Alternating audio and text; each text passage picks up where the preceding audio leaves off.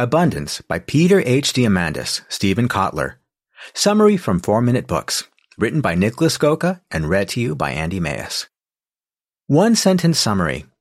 Abundance shows you the key technological trends being developed today to give you a glimpse of a future that's a lot brighter than you think and help you embrace the optimism we need to make it happen. Favorite quote from the author. Abundance is not about providing everyone on this planet with a life of luxury. Rather, it's about providing all with a life of possibility. Peter Diamandis. Published in 2012 by Peter Diamandis and Stephen Kotler, Abundance was an instant success with techies, entrepreneurs, and science fiction nerds. Contrary to what the news tells you, the world isn't in such bad shape, and after reading this, you'll know why. Abundance is a glimpse at the future and a primer for everyone who doesn't yet feel too optimistic about it. Followed by Bold in 2015 from the same two authors, which helps businesses create more of the technology we need to make it happen. James Altucher turned me onto this one, as he promotes an abundance mindset himself. Here are 3 lessons to help you think abundantly in a world plagued by the scarcity complex. 1. Forget the news and your amygdala. 2.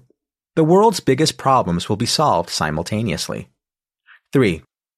Think inside the right-sized box, not outside the box. Are you ready for the future? After these lessons, you'll definitely be. Lesson 1. Screw the news and irrational fears. Today is better than ever. If you're convinced we're in a permanent downward spiral and everything's going to get worse all the time, no matter what we do, you're what Peter Thiel calls an indefinite pessimist in 0 to 1. At least this state is curable, and you're most likely in it for the 2 following reasons. 1. Your lizard brain dominates your behavior. 2. You look at the news a lot. The first factor describes the ancient structure of our brain, which isn't all too suited for the modern world. What Seth Godin describes as the hungry, scared, angry, and horny lizard brain, which must be quieted, is truly your amygdala, your fear radar, which puts you in fight-or-flight mode every time it sees even the slightest threat. Most of the things that trigger it today aren't real threats, however, because neither a yelling boss, nor a ringing phone, or pressing the publish button on a blog post will kill you. The second part is about the news blowing everything out of proportion and focusing on the bad headlines because shock, horror, and fear get the most clicks. Calm down.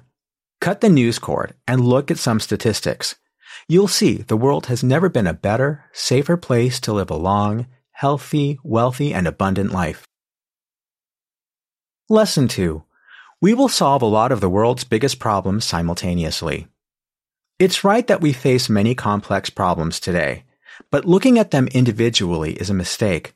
The future will seem hopeless if you think of our increasing need of energy, climate change, environmental pollution, population growth, and world hunger as separate problems, but they're not. For example, eradicating malaria will not only mean better health for African people, it'll also improve their economic situation because less people will be unable to work and more tourists will flock to the continent because it is now safer. Also, since most cases affect children, as mortality rates go down, so will birth rates.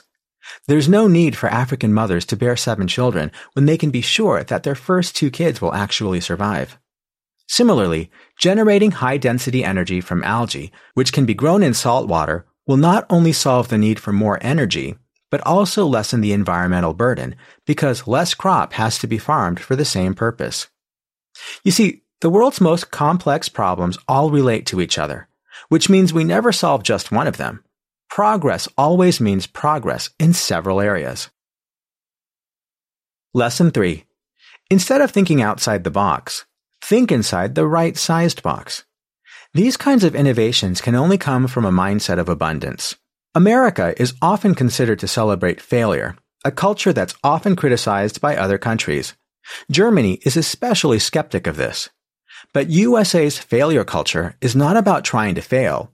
It's about the freedom to experiment and the spirit to get up and try again after learning from a mistake.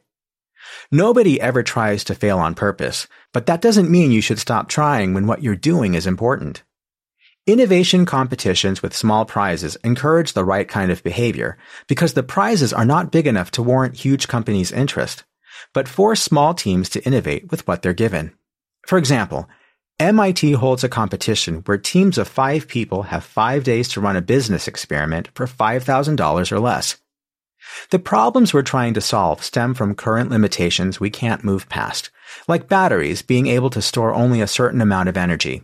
So confining ourselves on purpose is how we can learn to work with what we've got to create something better. It's not so much about thinking outside the box, as it is about placing yourself inside the right-sized box and figuring out how to get out of it. Abundance Review. You can't help but feel hopeful after reading this. You might even want to explore a bunch of the trends outlined in this book and take a swing at a project in one of them yourself, like 3D printing or robotics.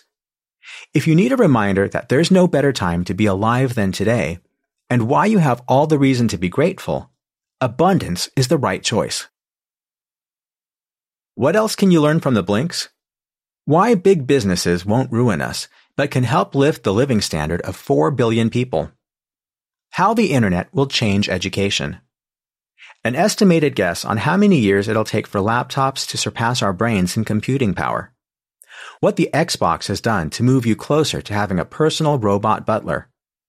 Which technology that is cheaper than steel and stronger will allow us to build self-repairing water pipelines. Why you'll soon never have to buy a coffee cup ever again. How social media leads to the advent of democracy and the end of oppression everywhere in the world. Why we haven't seen the end of solar power yet. What will make farming come to the city? Who would I recommend the abundance summary to? The 27-year-old millennial who can't wait to buy his first own 3D printer. The 55-year-old baby boomer who thinks the world's best days are behind us. And anyone who's not convinced that the future will be great.